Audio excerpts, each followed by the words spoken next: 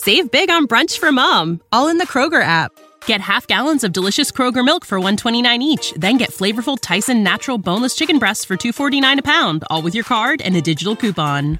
Shop these deals at your local Kroger today, or tap the screen now to download the Kroger app to save big today. Kroger, fresh for everyone. Prices and product availability subject to change. Restrictions apply. See site for details.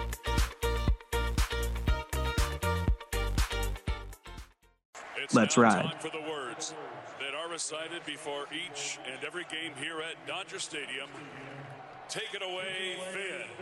It's time for Dodger baseball.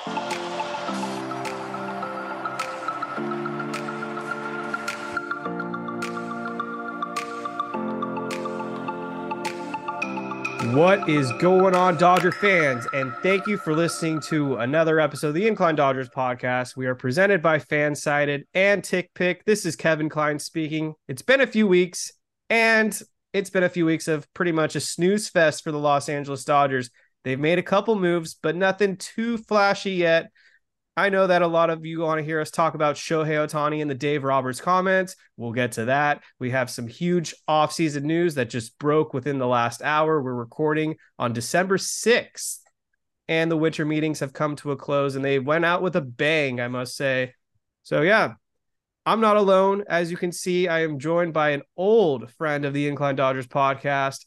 It's been a couple years, I think, since he last came on, and it's been like almost 3 years since we did that food, or over 3 years since we did the food tournament bracket, where, if you remember, Benihana's was the winner. It's Phil. It was. Phil. Hello, everyone. It's nice, in the building. I'm going to butcher your last name, but it's Phil Catalifamo. Phil works. Catafamo, but Phil works. Phil works for sure. It's great to be back. I've been keeping up with the podcast as you guys have been growing and expanding and getting partnerships. And yes, I will live and die on the Macaroni Grill Hill forever. And I am very happy to be here and to talk a little bit about these winter meetings and some of the stuff that's gone down. Bill, it's been a while. What's new with you? Feel free to use a minute or two to plug anything you've got going on. You can plug your social media, all of that, so that people can follow you.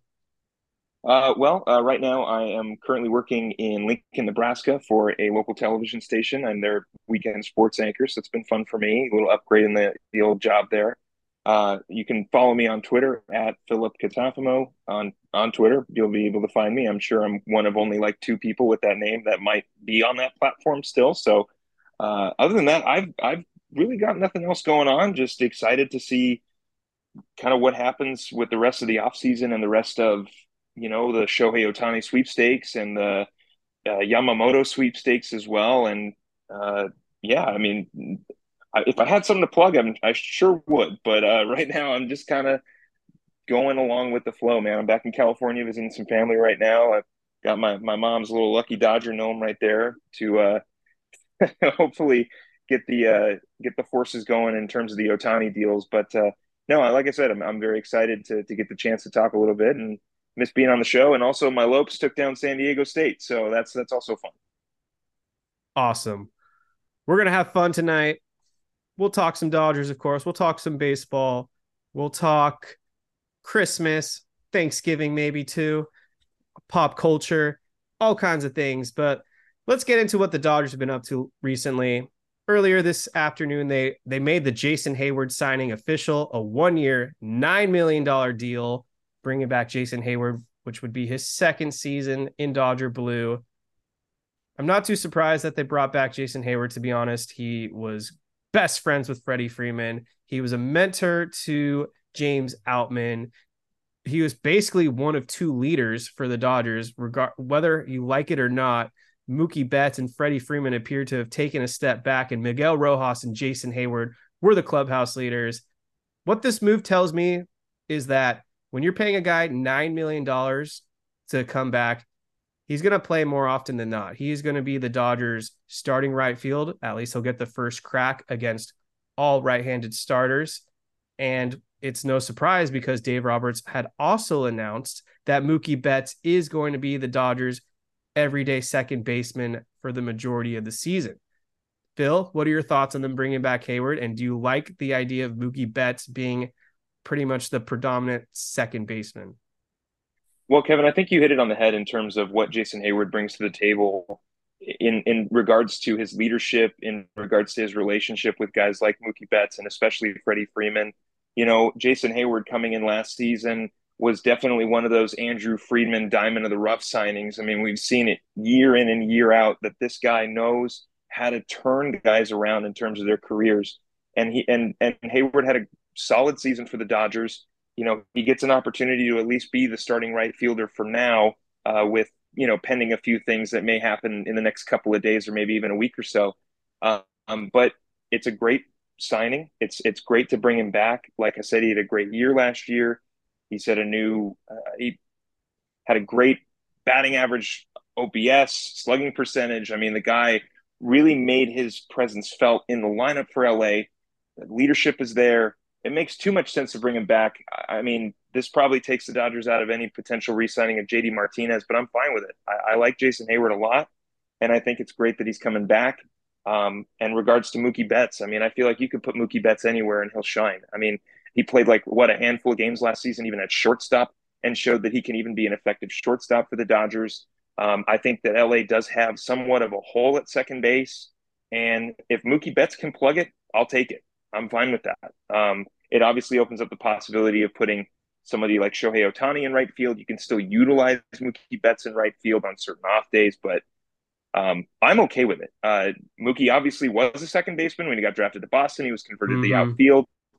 And as long as you can keep Mookie Betts in this lineup, I don't care where he's playing. He can play catcher. He can pitch for all I care. I'm just happy that Mookie Betts is in the lineup every day regardless.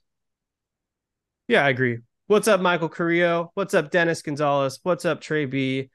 Los Dodgers World Series champs. I have no idea what you're even talking about. If you want to elaborate in the chat, feel free, but those are some harsh words. Anyways, with Jason Hayward, let's see what happens. I'm honestly not getting my hopes up. I feel like last season was kind of a flash in the pan.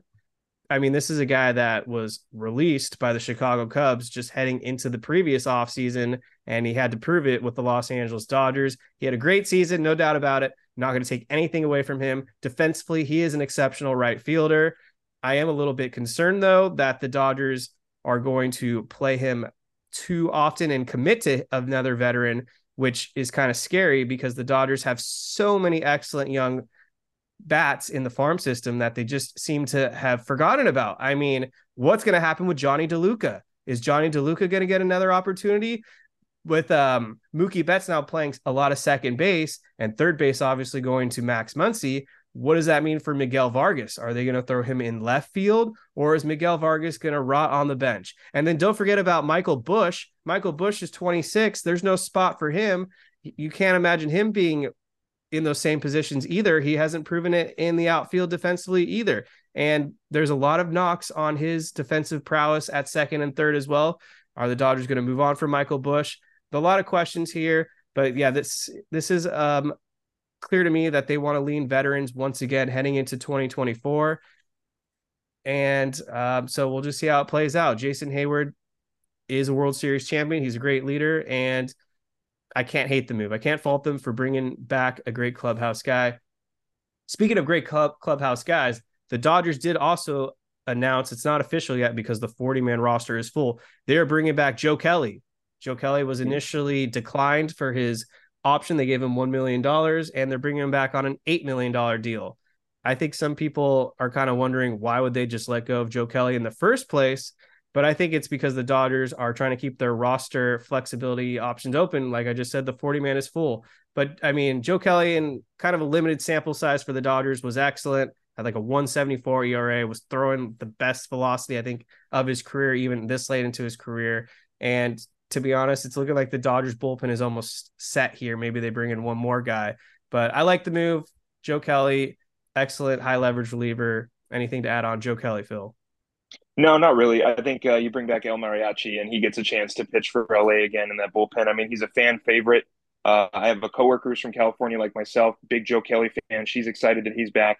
We know what we're getting with Joe Kelly. He's a great clubhouse guy. He's a good guy to have on the team. And That's really all I can say. I mean, it's again, similar with Hayward. It's just kind of bringing back those familiar faces, some of those guys that were effective last season. And yeah, I mean, Kelly proved that he can come back from that injury and continue to be a solid reliever for Los Angeles.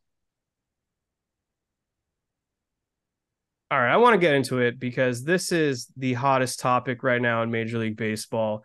The San Diego Padres and the New York Yankees have pulled off a massive blockbuster. The Yankees acquired Juan Soto and Trent Grisham from the Padres, and it's looking like they gave up Michael King, who was a starter and a reliever last season, Randy Vasquez, I don't know too much about him, Johnny Brito, Drew Thorpe, who is supposed to be an excellent up and coming prospect, and their catcher Kyle Higashioka.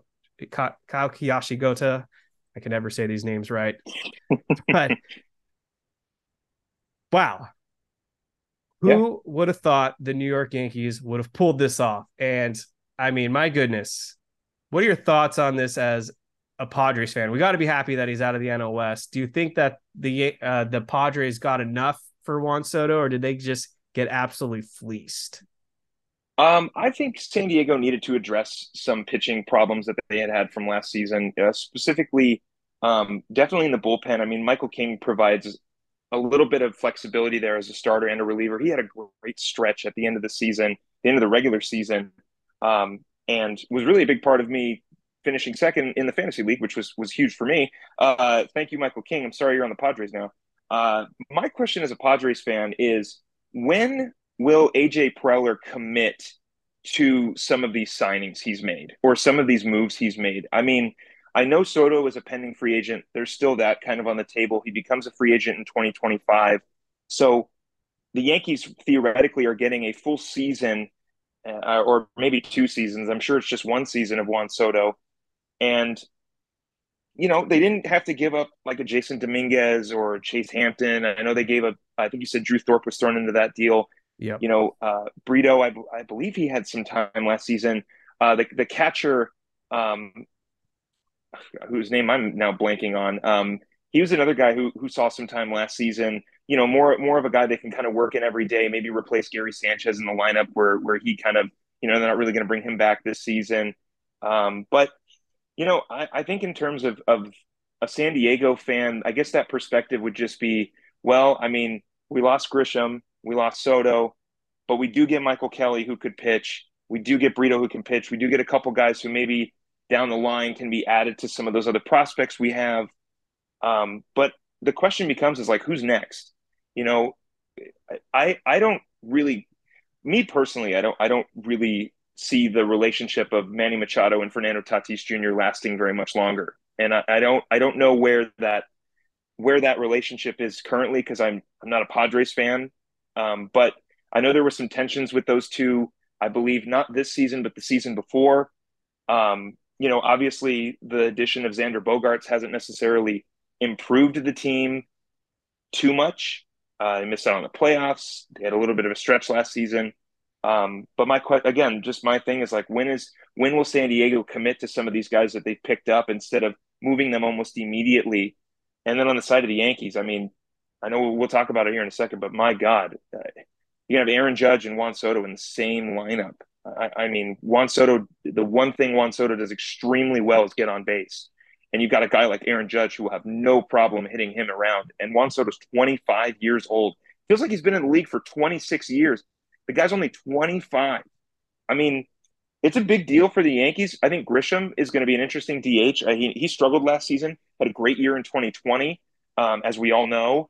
But I see this as a Yankees fan, and I go, maybe we didn't give up as much as we probably could have, I guess, if I'm looking at it from the Yankees. I mean, there's a few prospects there they probably could have given up, but they didn't, and they smartly didn't. They used the value of Michael King's season last year, but definitely a huge move for the Yankees and a kind of just, okay, let's see what happens move for the Padres.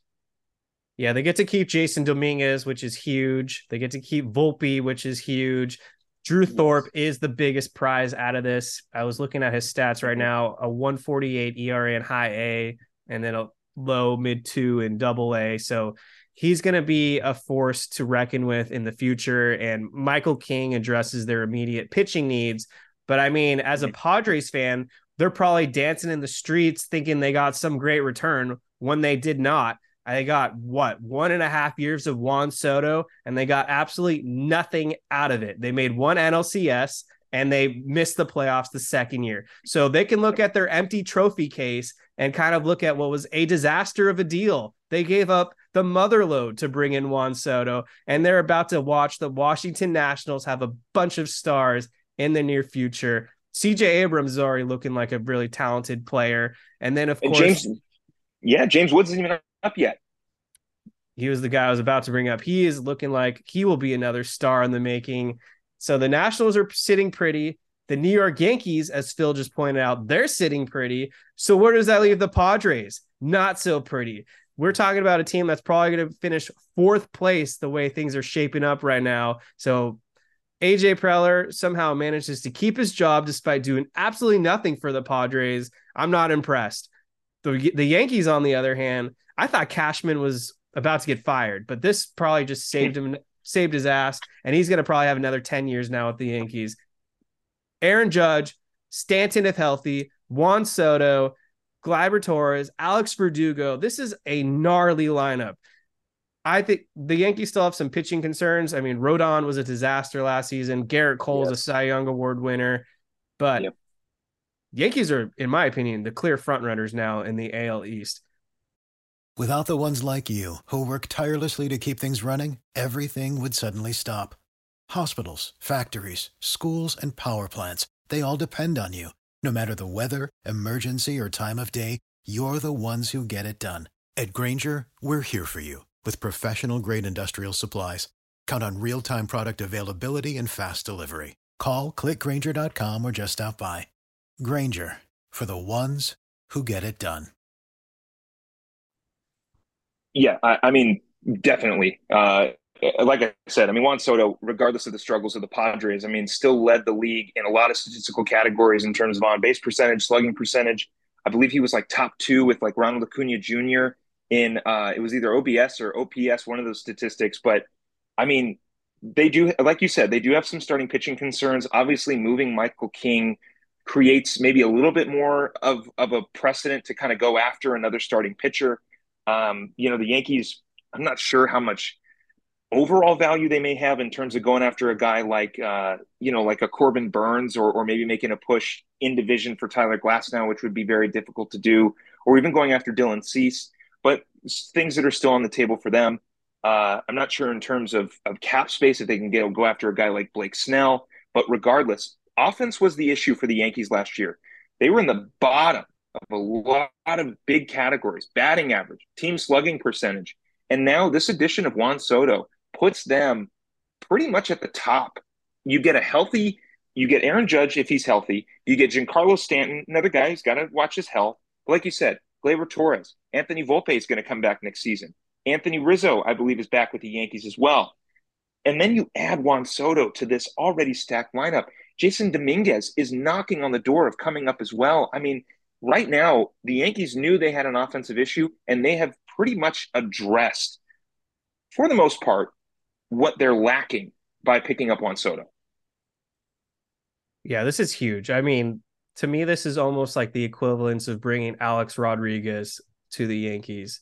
Juan Soto, unless something just drastically falls off, he's going to be in the Hall of Fame. He's already done almost enough in his career at this point. Just the trajectory he's moving and the age he's at, he's got at least 10 more good seasons left in him. So he'll probably be a 100 WAR player when it's all said and done. And he's going from Petco Park, which is one of the most pitcher-friendly ballparks, to the short right field porch out there in Yankee Stadium. I would buy all the stock right now in him for fantasy. He's probably going to hit 40 to 50 home runs easily. And it's a contract year. So we'll get to an Ohtani in a second, but what Ohtani is going to get paid out might really shape up now the Juan Soto market, where this guy, he was passing on like $440 million extension offers, I believe, from like the Nationals and maybe even the Padres. Well, if he can put up a massive season now in the Bronx, this is the perfect scenario for Juan Soto, assuming he stays healthy. I would bet over 45 home runs for him, probably near 400 on base. He's in line to get a huge payday. And so the next offseason for the 2025 season, it will be the Juan Soto talk if the Yankees don't work out an extension prior to that. Well, and that's going to be the big question: is are the Yankees going to go all in on Juan Soto and give him the money that he needs? They've got an inflated payroll as they usually do, so time will tell. But yeah, not to give too much of that strategy away for fantasy next year. But yeah, Juan Soto is definitely on my radar as well. And a guy like Juan Soto, that's a guy who his impact on the team expands out. I mean, what kind of numbers are Aaron Judge going to put up next season? What numbers is Giancarlo Stanton, Gleyber Torres, some of these other guys who maybe struggled a little bit last year? They've got that protection at the top of the lineup, that number 2 hitter who is almost a guarantee on base. I mean, what like I said, the Yankees had an issue with their offense last season. They have now addressed that with Juan Soto, and the addition of Trent Grisham is more of a, well, we'll see what happens kind of thing. Maybe they move him at the deadline if he's hitting well. They can get pitching there, bullpen help potentially wherever they're at with that. But really, the addition of Juan Soto is insane. It's a great pickup. Yeah, I'm excited, and I'm not even a Yankees fan. If you're following along on YouTube, please hit that like button. If you're not a subscriber and you're new to the show or you've been watching a lot, please hit that subscribe button. Boost us in the ratings. Let's get some people in here and interactive. If you're following along, feel free to ask any questions. Like, this is an open forum show tonight, so we're going to kind of go off whatever you guys have in terms of questions for us. But I want to talk about some Dodgers rumors now.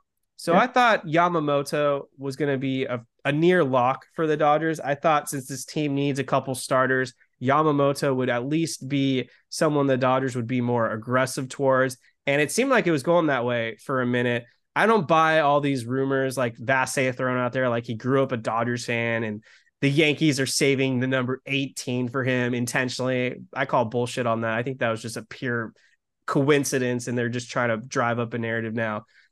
I was all in on giving this Yamamoto 200 to 225 million because I really do think he's going to be exceptional. But these reports out there that he's going to potentially seek 300 million, this is where I'm in Shark Tank mode right now. I'm out.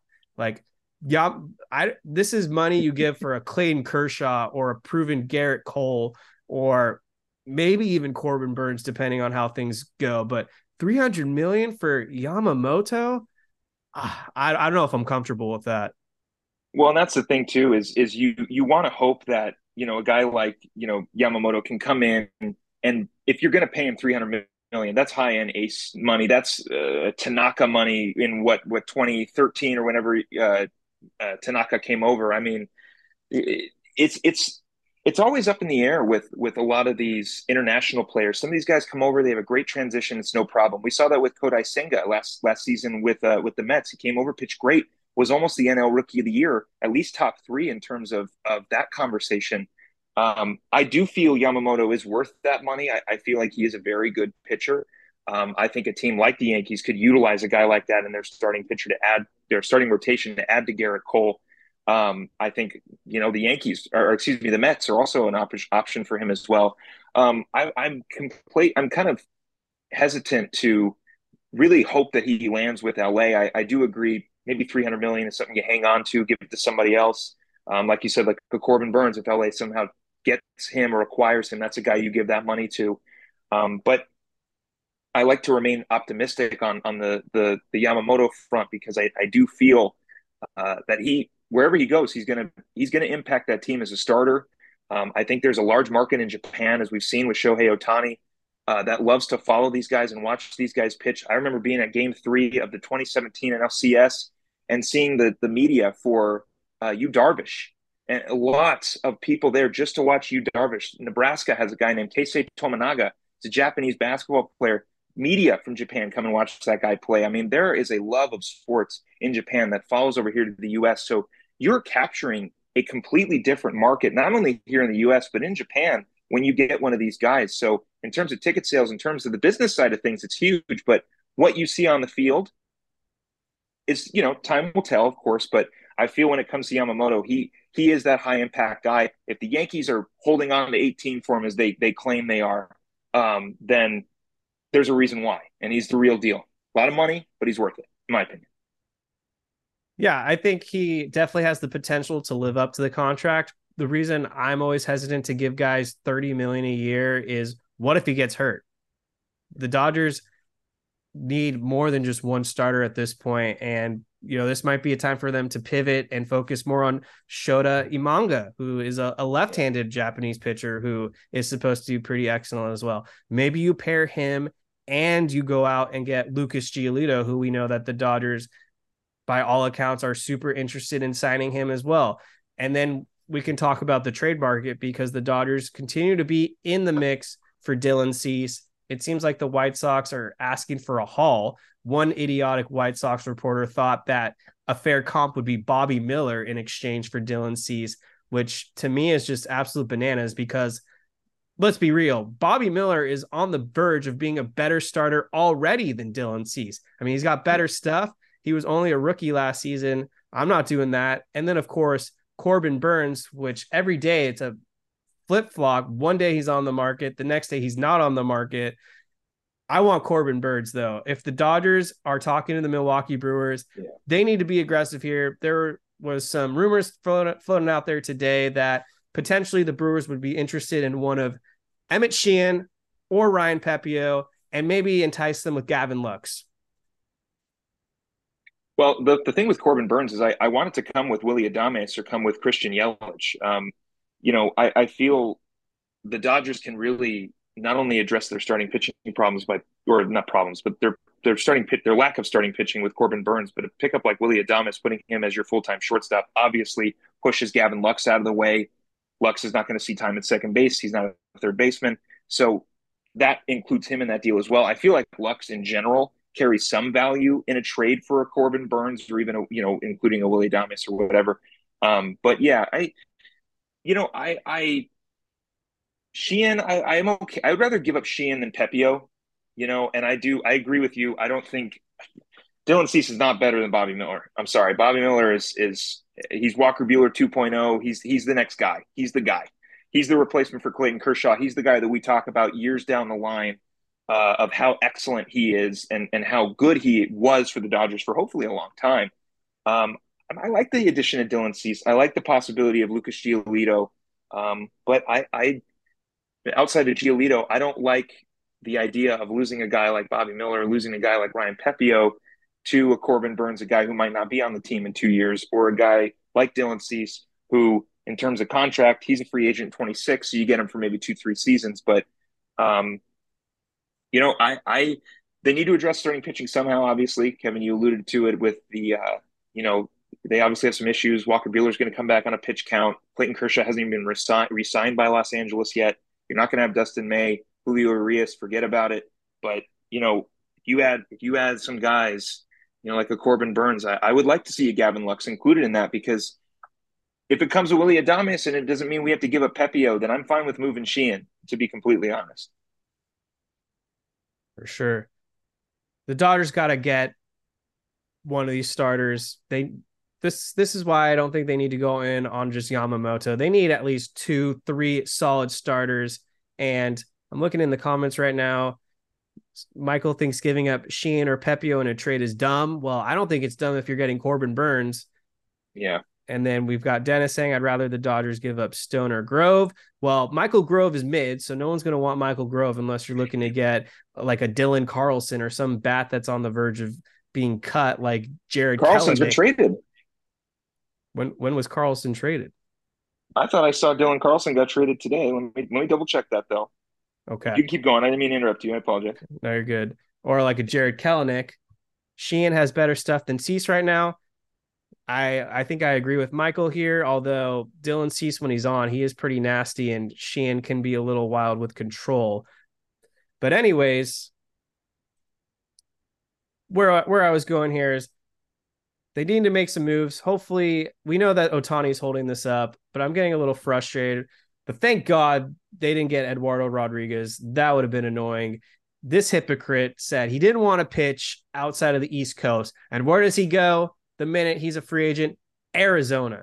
Like, yes, Phoenix is a marginal upgrade over Detroit. I've been to Phoenix plenty of times. I haven't been to Detroit, but I've heard bad things, and I'm not interested in ever visiting Detroit. But it's hot in Arizona. It's nothing like the East Coast. I don't know why he's going there other than the money, clearly.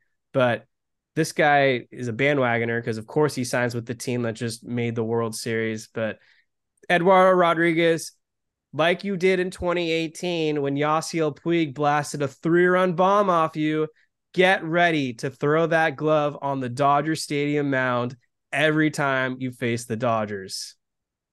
It just makes it a little sweeter, if the Dodgers get an opportunity. Well, when they get that opportunity to bat against Eduardo Rodriguez, I feel like it's more of a fan and organization thing. His comments about, like you said, not wanting to pitch out of the East Coast, he goes and signs with Arizona. The other team that was also on his radar were the Reds, who are in the Midwest in Ohio. So it's like, you want to stay on the East Coast or don't you?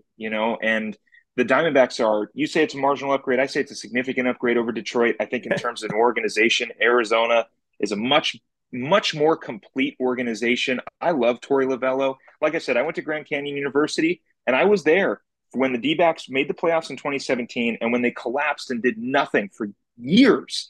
And I'd go and watch as many D-backs Dodger games as I could because the tickets were $5 and it was really easy to get in. I love Chase Field.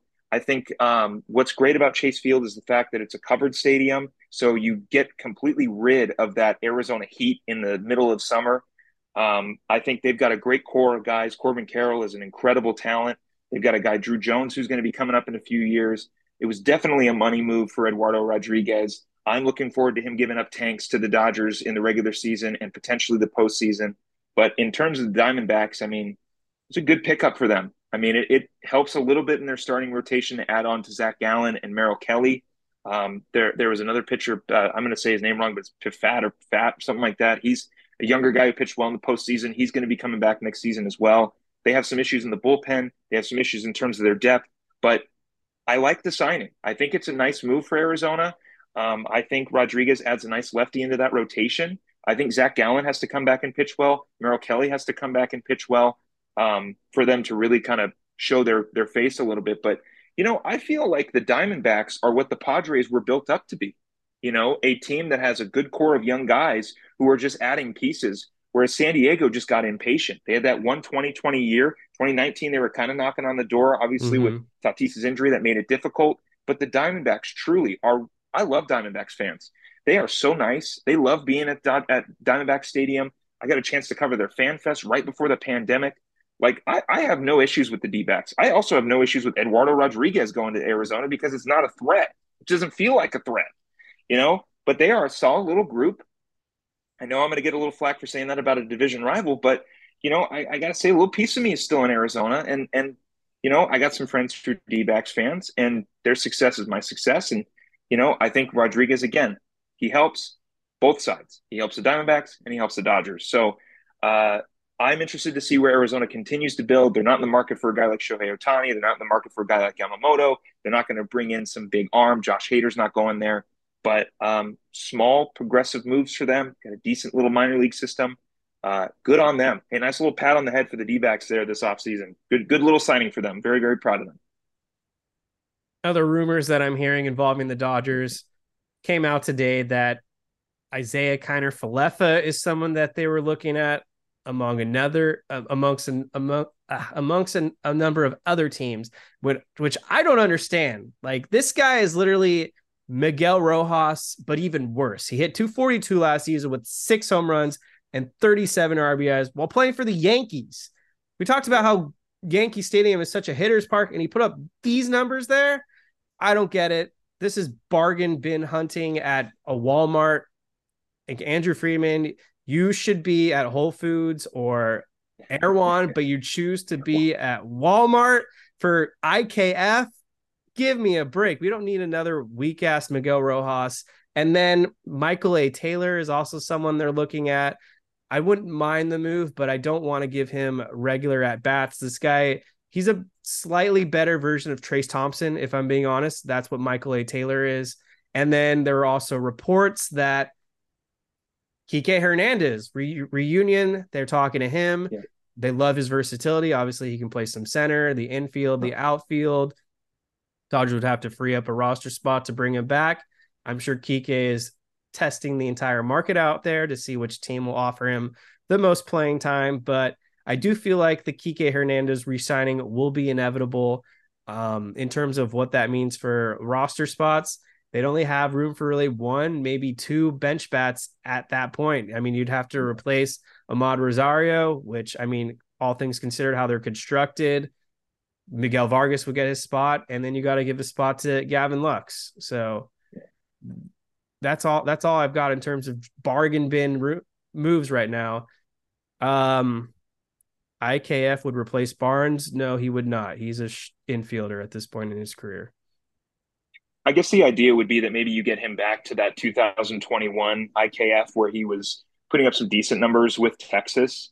Again, kind of a similar idea with like a guy like CT3 or even like Justin Turner a long time ago, a guy you bring in who's a utility guy who, maybe you can fix some things with his swing or his approach at the plate and he can kind of put some things together. In terms of his statistics and batting, I mean, he's not like a power hitter. He's never hit even over 10 home runs in a season. But in terms of his utility, I can see him being a backup option to not re-signing Kike Hernandez, because obviously Kike is that bat. He's a great against lefties. He's a clubhouse guy, can play everywhere. Dodger fans love him. I love him. My mother loves him. Everyone loves him. Who doesn't love him? And I think IKF would be maybe like, okay, we didn't get Kike, but we got another guy who can potentially play a few other positions. No, he's not probably going to play catcher ever again. He could be an option, an emergency catcher, but I doubt it. Michael A. Taylor, I imagine somebody who can come in isn't he kind of speedy? Can't he run a little bit? He's still a base guy. Yeah, yes. I could see maybe adding him to the bench just to add a pinch runner. I'd rather have like Billy Hamilton or somebody who's like a lot faster. Or maybe the same. I don't know too much about Michael A. Taylor. I know he played for the Nationals at one point, but he's again just kind of a whatever signing if they do it. IKF would be a whatever signing for me as well. But I want Kike back. Kike for sure, 100%. I'd love to see him come back. Take a quick break right here to talk about sponsorship of the Incline Dodgers podcast. Tick Pick. We're in week 13, week 14 of the NFL season now. There's not that many games left to go. See your favorite NFL team. You can get the best deals over on the Tick Pick app where there's no service fees at checkout. And if you go to their social media, you'll find all kinds of discounts. Concerts are in full swing as well. There's just all kinds of things going. I heard the Red Hot Chili Peppers are playing some SoCal dates next year. Go check that out on Tick Pick. Depeche Mode, one of my favorite bands, playing LA next week. I'm going to one of those shows. Check that out on Tick Pick. If you're into hockey, the Kings, the Ducks, I heard they're having pretty solid seasons, so maybe you want to do that. And then, of course, how about the Lakers? One of the best teams in the NBA. Get your deals over at Tick Pick. So download the app today. Let's see. We got no questions here in the chat. All right. I think it's time to get into the meat of the podcast now. The Shohei Ohtani Dodgers talk. So the backstory is on Tuesday, Dave Roberts, who I don't know why they let this guy at the winter meetings. He needs to be chained up and avoid being on shows, first of all. I don't need him guaranteeing that they're going to win World Series. Second of all, I don't need him at the winter meetings for events like this, where he got up to address the media. And of course, someone asked him about Shohei Ohtani. And for a second, Roberts hesitated. Then he said he can't lie and did confirm that the Dodgers have met with Shohei Ohtani. I guess it was on Friday. They closed off Dodger Stadium. They gave him a tour. They had a meal together. They courted him, obviously. And then Dave Roberts went into more depth saying, the meeting went well. They want him to be with the Dodgers. And then this guy says, yeah, I can't lie. I have to be honest. Well, this guy's been lying to the Dodgers fans for years now about players' health and injury statuses. But of course, the most important topic of the entire offseason, where Shohei Ohtani, whether it's true or not, wished to keep all meetings under wraps, a secret. And I don't know if I buy the Passan report that he would hold it against teams if they leaked anything, but whether that's true or not, I mean, Dave Roberts needs to have some type of capacity here where he can just shut up for once. I don't think what Dave Roberts said at the end of the day is going to affect anything in terms of the Shohei Ohtani race. And I don't really buy Shohei Ohtani holding this against any teams in the first place, but I'll start there. Dave Roberts, what are you doing, man? I think Dave Roberts is doing what anybody in that situation would do, which would just be to just kind of be transparent about, what's going on. I do feel like the Passan report is a little strange. I think it's weird that Shohei would hold it against teams that he's met with them. I don't really see how that affects anything. I think the decision is and will always be with Shohei and his camp. It puts Dave Roberts in a weird pickle because, if Shohei genuinely doesn't choose LA for any reason, by LA, I mean the Dodgers, not the Angels, but it becomes now, oh, was it Dave Roberts' fault? Was it Dave Roberts' fault he didn't sign? And it's like, you can speculate, but I really, the whole idea of not communicating that they've met with him. I know the Blue Jays, I think, mentioned it as well, but I feel like it's such a strange gripe to have because, yeah, it's the biggest topic on currently in the baseball world, the baseball realm at least, is where is Shohei Ohtani going? And if you can't gauge any interest or gauge with questions of, who's he been talking to, what's he been doing? I mean, that's the whole point of this business is to get those answers. That's the biggest question this offseason is, will Shohei Ohtani return to the Angels or will he go somewhere else? And I think Dave did what he thought he needed to do, which was comment on the situation because he was asked. Whether he should have, I'll let everyone else decide on that one. I think his comments about winning the World Series last season were a little kind of early to throw that out there way before the year had started. I think maybe saying this team is built to win a World Series or we're hoping to get to a World Series or we'd love to be in the World Series maybe would have been a better way to put that. But to put that kind of stakes that so early in the season for a team that still had some question marks, did not get a major signing in the free agency that year, was a little bit, a lot of rookies started last season for the Dodgers.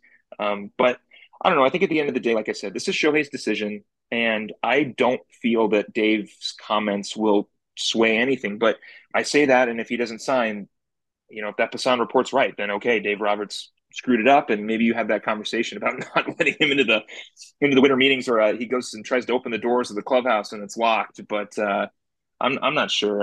I still feel like it's Ohtani's decision at the end of the day. Absolutely. And yeah, to follow up the sequence of events after Roberts spoke, it came out that he received a text message about 20 minutes later, and Roberts had like a dumbfounded look on his face and immediately had to meet with the Dodgers publicity team. Gomes and Friedman both commented on it, and to no surprise, they were both blindsided by the fact that Dave Roberts was leaking Dodger secrets. I mean, if Dave Roberts worked for Coca-Cola, would he leak their secrets too? I mean, like I was saying, this guy just needs to keep his mouth shut. Let them work this out. And if Dave Roberts does somehow become the culprit behind this not working out, because I do believe the first time Shohei Ohtani met with the Dodgers, that would have been 2017 or 2018, Kershaw, JT, and I believe one other Dodger were involved, and things didn't go over well. So this would be the second time somehow a Dodger screwed it up. I'd be furious. But on the Ohtani front, is there a dollar amount you would say you're out on Shohei Ohtani, or is this the ultimate blank check player?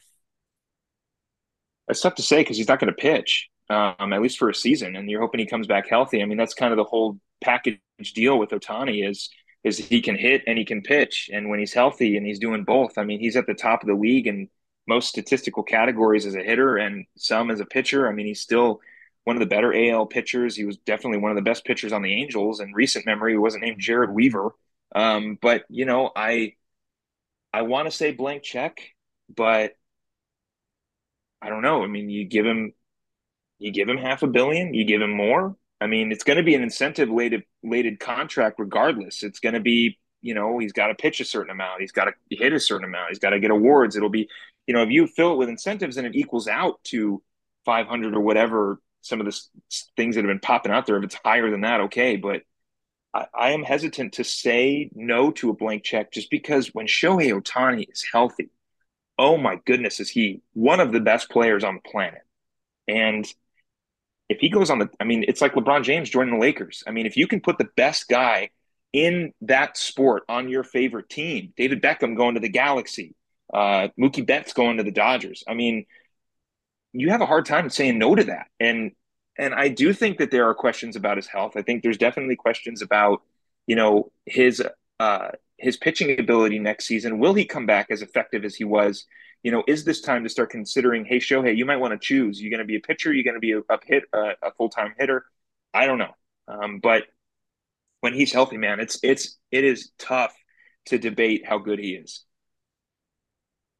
Yeah, for me, this offseason has been Ohtani or bust. If the Dodgers don't manage to sign Shohei Ohtani, I'm pretty close to saying that this was a colossal failure.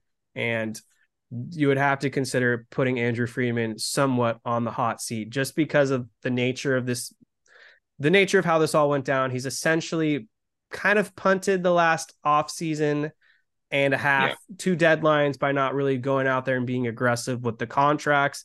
Freddie Freeman essentially fell into their lap, so they were able to make that one work out. But there's been a lot of players that the Dodgers have passed on. There's been some guys that they could have re-signed and they chose not to because they wanted to set them up for this situation where they have essentially over, I think, basically $100 million to spend annually. And Ohtani clearly could be 50 to 60 million of that. So you have to offer whatever Shohei Ohtani is asking for. I mean, not only on the field impact, but off the field, they're going to make so much money in revenue by all the marketability that Shohei Ohtani will bring to the Dodgers. And Grant Hayes did ask us, who do you think has the best chance besides the Dodgers to get Shohei Ohtani? I have no idea. I want to say the Blue Jays, but they're another team that kind of talked about meeting with him. Not the Yankees, obviously. No to the Mets because he's already said he's not going to really want to pitch in New York, which is fine. The Rangers, no. Mariners, I believe, are out. I think if not, maybe the Mariners. Definitely not the Giants. I don't know. I really do feel it's either the Dodgers or the Angels. Like he either goes to the Dodgers and wins a World Series, or he goes to the Angels with more false promises about a contending team.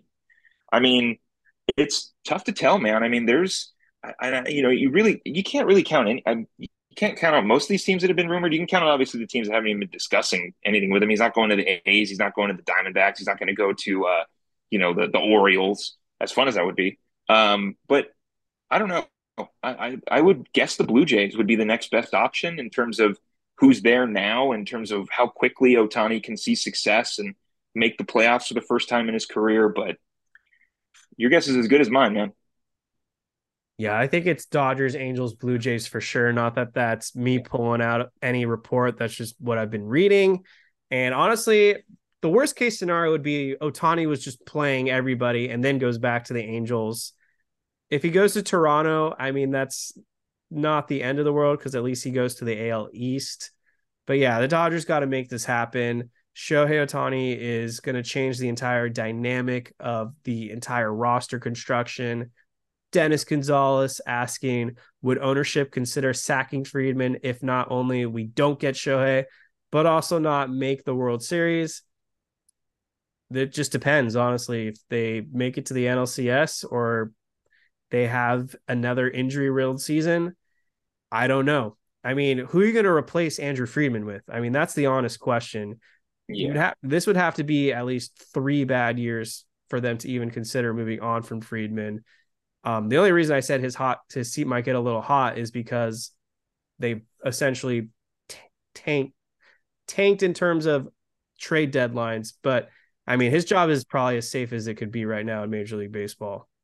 Oh, 100%. And then and it's because of what you said. It's who do you replace him with? I mean, you're looking at a guy who has kept this Dodgers team competitive since Ned Colletti left. I mean, they are constantly at the top of not only the NL West, of course, because the division is constantly changing. The Giants are not competitive. The Padres can't decide if they want to keep guys or trade them every season. The Diamondbacks are kind of working their way up, and who cares about the Colorado Rockies at this point?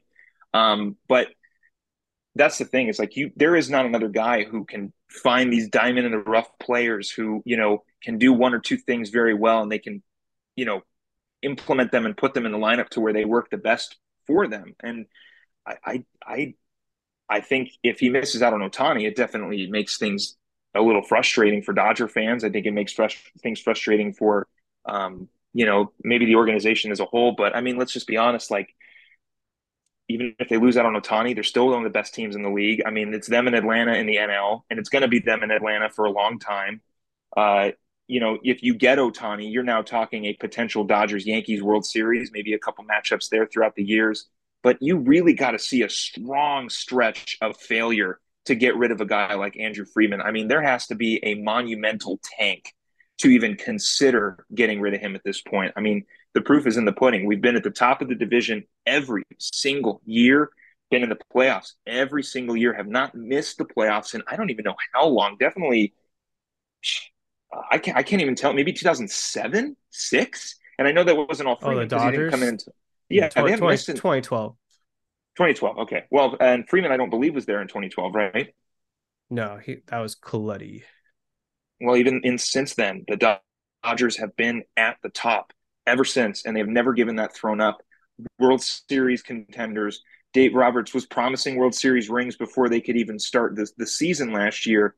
But it makes it frustrating to not get Ohtani, but it's not the end of the world. Even if he goes to the Blue Jays, there's no guarantee the Blue Jays are automatic World Series champs. The Yankees, same thing with Juan Soto. If Juan Soto's not healthy or Giancarlo Stanton's not healthy, there's no guarantee. Same with the Dodgers. If Mookie Betts, God forbid, goes down or somebody else goes down, regardless, there's no guarantees. But what is a guarantee is Andrew Friedman's pretty damn good at his job, and he's proven it. Oh, absolutely. I think we're going to have about 10 to 15 more minutes of the show, give or take. So if you're right now following along on YouTube, feel free to ask any questions. We'll answer them. This has just been a snooze fest of an offseason for the Dodgers. I wish I had more exciting things to talk about, but it's the same old gossip every day. They gotta get their shit together and make some moves. So Phil, getting off the board here now. You a Christmas guy? You a holiday spirit guy? Do you have any holiday takes for the listeners out there? I'm a big fan of Christmas, and I was born on Halloween, and I like Halloween. I'm not a huge fan of Halloween, but I've always loved Christmas, and I think Christmas. My hot take for Christmas is because Christmas is the best holiday, and it has nothing to do with the gifts. It definitely has to do with that feeling, that Christmas time feeling, that atmosphere that you get. The lights on the tree. I like to buy a lot of apple cinnamon scented stuff around this time of the year because it just reminds me of Christmas. The decorations, the festivities, the family atmosphere. I absolutely adore Christmas. Thanksgiving we can skip. I guess that's my hot take because we can completely skip Thanksgiving, to be completely honest. Call it early December. November is a month that I don't even care for. That is a hot take. You're not a fan of Thanksgiving food? I like food, man, but I eat food 365 days out of the year. I only get presents once, and that's on my birthday, maybe. Yeah, Christmas is awesome. I mean, I'm a big fan of gingerbread cookies. My hot take is if I had to give a list of the top cookies out there, gingerbread cookies are top 5. Chocolate chip cookies are the best cookies there are, but gingerbread cookies, top 5 cookie. Went to Leavenworth back in May, which according to some YouTube videos, number 3 Christmas town in the USA. Wow. Some of the other countries, the way that they do Christmas, I'm sure there are some other, I think it's like a European, like, I don't know if it's Switzerland or something like that, but they have like a whole Christmas town or something like that. But, when you got the drive-through lights, you got I know in Arizona, they have the zoo lights where the zoo lights up. I'm sure there's stuff in LA. I don't live in that area, but I love all that stuff. People putting up Christmas lights, the decorations at people's houses. I'm in Lincoln, Nebraska, so there are so many people who decorate for Christmas. Oh, nice. With the inflatables, the lights, the ornaments out, the little lawn sculptures. I love it. I absolutely love it. No one's putting a turkey out in front of their house. All those decorations are inside. Christmas, doing the whole house. I am such a lights person. Like, not only for Christmas lights, but like at concerts, the more lights there are, the better. I just love bright lights. Dodger Stadium, home runs, bright lights. I love it all. Let's see what we've got here. Question wise, Michael mentioning a reporter on Twitter said that Luzardo and Garrett might be available. This is 2 pitchers that I'm going to add context for are on the Marlins. Mm-hmm. And would I be interested? Would we be interested? I mean, absolutely. Why not? Luzardo is an exceptional pitcher. I believe he came up with the Oakland Athletics, and then they shipped him off to Miami in a Starling Marte deal. The Dodgers can pull that off. Sure, why not? We need lefties. Braxton Garrett, who I believe is the other pitcher. I don't think the Marlins are going to be more inclined to trade him because he is young, so I don't know if I buy him being on the market. But these are some great pitchers. Harmony saying, can I get Ohtani on the Dodgers for Hanukkah, please? Well, I do believe Hanukkah is starting up in a couple days, and there are some reports saying Ohtani might announce his team by Sunday, the weekend. So, Harmony, you might get your wish. And on the 4th or 5th night of Hanukkah, Shohei Ohtani might announce he is going to the Los Angeles Dodgers. Speaking on Jesus Luzardo, he is a great potential option for LA. I feel like he could be a relatively cheap move.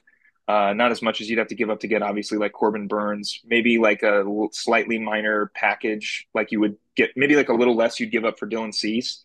Luzardo is definitely, like, last season came on a lot. Former Nationals prospect, then the A's, then the Marlins, and probably a few other, not the White Sox. I'm thinking of Reynaldo Lopez, but I like that. Braxton Garrett, I agree. I don't think they trade him. He's a little young. He's a guy who, they probably want to see maybe more what they got from him as opposed to Luzardo, who's kind of more like a rebound guy, a guy they can move for some younger arms that maybe they can build around with Braxton Garrett. And I like it as a potential deal. Like you said, we can always use more lefties. Luzardo pitched great last season. And yeah, hopefully that oil's burning hot for that 5th night of Hanukkah. If Ohtani's coming in, l'chaim, man, I'm all in for it if that's what happens. Grizz Monster 73, Dave has been in the hot seat, being sent home early 3 times with 100+ win teams. Yes, he's choked a lot. Now he might have outed himself with upper management and ownership with Ohtani comments. What do you think? Well, we kind of already went into this, but we have to see how it plays out. Unless Ohtani clearly expresses to the media that Dave Roberts' comments irked me the wrong way, and that's why I didn't sign with the Los Angeles Dodgers. I don't think whatever Dave Roberts said over the last couple of days is going to affect anything in terms of the Dodgers mix with Shohei Ohtani. I mean, I know that Shohei Ohtani likes his privacy, but there's no way in hell he could be that petty of a guy to say, yeah, because that team said we met, they're out. Like, why? Like, well, why then you take the Blue Jays out of that too, because they also talked about it. Then he's just going back to the Angels. Yeah, exactly. And I mean, there's so much money here on the line. Like, he's going to go to the highest bidder, or at least the closest higher bidder if it's a situation he really likes. So I have a hard time buying the fact that what Dave Roberts said will really affect any of the Dodgers' chances in terms of this courting of Shohei Ohtani. Dennis Gonzalez, are the Dodgers still looking at Lucas Giolito? I think so. I think that they view Lucas Giolito as a guy that they can trust to pitch a bulk of the innings. He'd be like a Lance Lynn, except he wouldn't give up a million home runs. This guy has been pretty much durable the duration of his career. I do believe he did undergo one Tommy John surgery, but I mean, you look at Lucas Giolito's baseball reference page, this guy pretty much gives you 32 starts every season. He was a disaster in the second half for the Angels and Guardians last season. But I mean, the guy's resume speaks for itself. I think the biggest question with Lucas Giolito, is he willing to sign with the Dodgers for a reasonable amount? Or does this guy think he's Eduardo Rodriguez and should get $20 million a year too? Because if he's trying to get $20 million a year for 4 or 5 years, then I don't think the Dodgers are going to sign Lucas Giolito. But if Lucas Giolito is looking for maybe a 2-year, $40 million contract total, I could definitely see the Dodgers doing that. Yeah, and that would be kind of the only way that I would want Lucas Giolito back as well. It would definitely be kind of a short-term proving contract. Definitely an upgrade over Lance Lynn, like you said, and a guy who, he did pitch terribly with the Angels and the Guardians down the stretch, but 2 really bad teams that he unfortunately found himself on. And I do think you put him on the Dodgers, he's got the run support and he plays better, pitches better. Harmony Davis. Also, can I get Cartaya out of the Dodgers system for OTS? Ooh. the Cartaya hype has definitely followed, but I don't know what the Dodgers are going to do with Diego Cartaya. They'd have to trade him for a nice return. I don't think they're going to just flat out get rid of him. Let's see. Michael Carrillo, should we trade Gonsolin, even though he still has 2 years left? Tony Gonsolin has no trade value. He's out all of next season. He's going to be recovering from Tommy John surgery. No team is going to want to take a chance on Tony Gonsolin. I mean, he was bad this past season because he was hurt. He's going to miss all of 2024 because of the Tommy John surgery. There is no way that Tony Gonsolin is getting traded by any means. It wouldn't surprise me if the Dodgers just flat out release him because they need roster spots. And I mean, Tony Gonsolin is almost a free agent anyway, so maybe they just cut him altogether. But he has no trade value. I can pretty much assure you that. Harmony, Yeah, no, I agree. Harmony also asked, I know we don't like Ben Verlander, but did you see the comments he made about a con for the Dodgers in getting Ohtani? I don't pay attention to any Ben Verlander content, so hard no.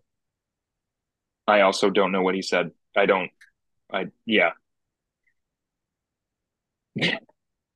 Anything else you want to cover, Phil, before we get into our final thoughts? I want to mention, I thought I had seen Dylan Carlson was traded. He was not. I don't know what I saw on Twitter, but that was definitely not Dylan Carlson being traded. So potential trade option for someone at some point. But yeah, no, I don't think I have any other comments from what we said. I do agree. Maybe Tony Gonsolin probably becomes a release guy and gets signed by some team who thinks that he's got some value down the stretch. Oh, Cartea, that's what I wanted to say. Small sample size for him right now. I'd like to see maybe what he has if he gets a little more time behind the plate. I know he was tearing it up in the minor leagues, obviously, but he's kind of stuck behind Will Smith and Austin Barnes to an extent. I don't think he plays any other position, so it does make it difficult to see him getting more playing time, at least behind the plate. But I don't know. I want to see him more before I kind of give up on him. But I think if it means we can get Corbin Burns and not give up Ryan Pepio and move Cartea, all right, I'll be okay with that. Agreed. Okay, well, we have just 25 days left for December. A lot of year-end lists.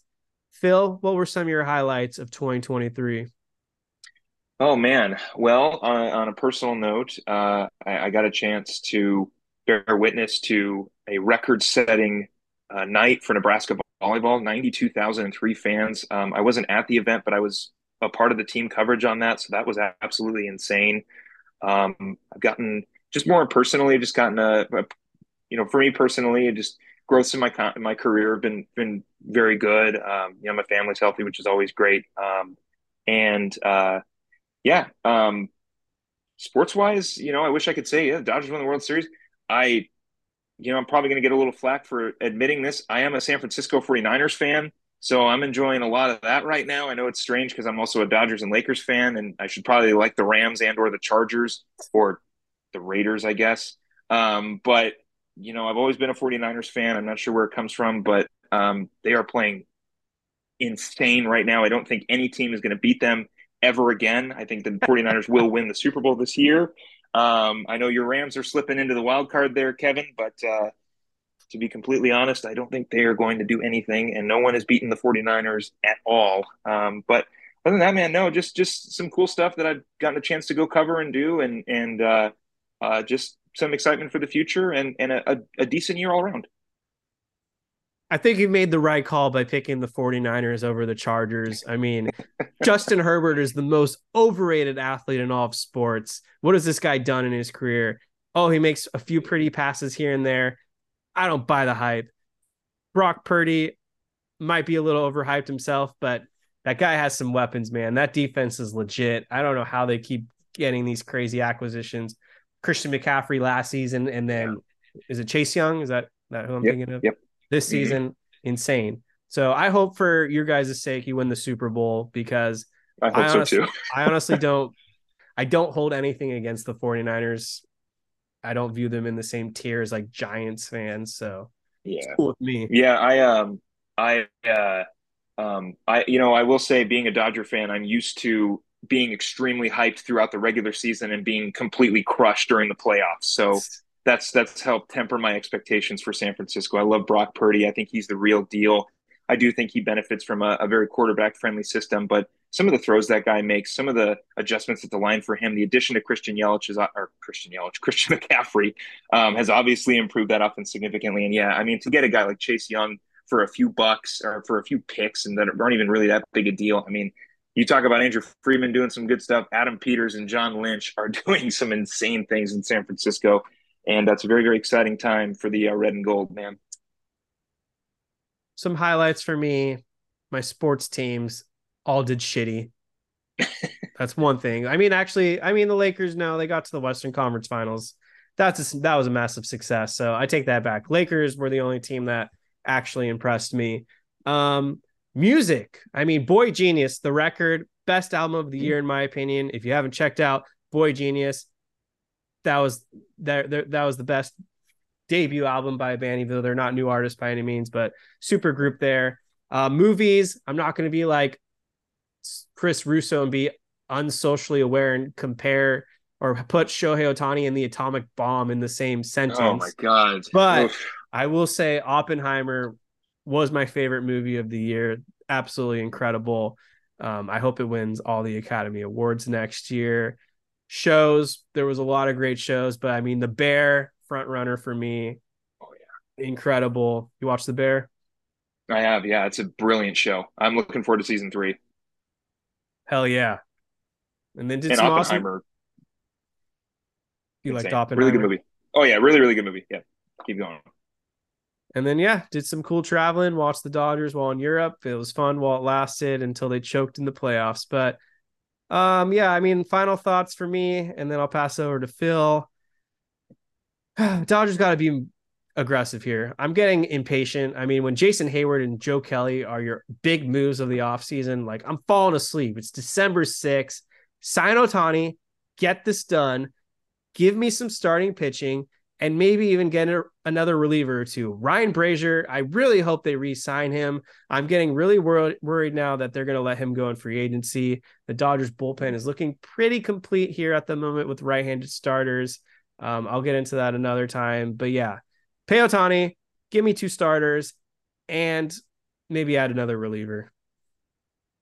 My final thoughts, I guess, would be pretty similar.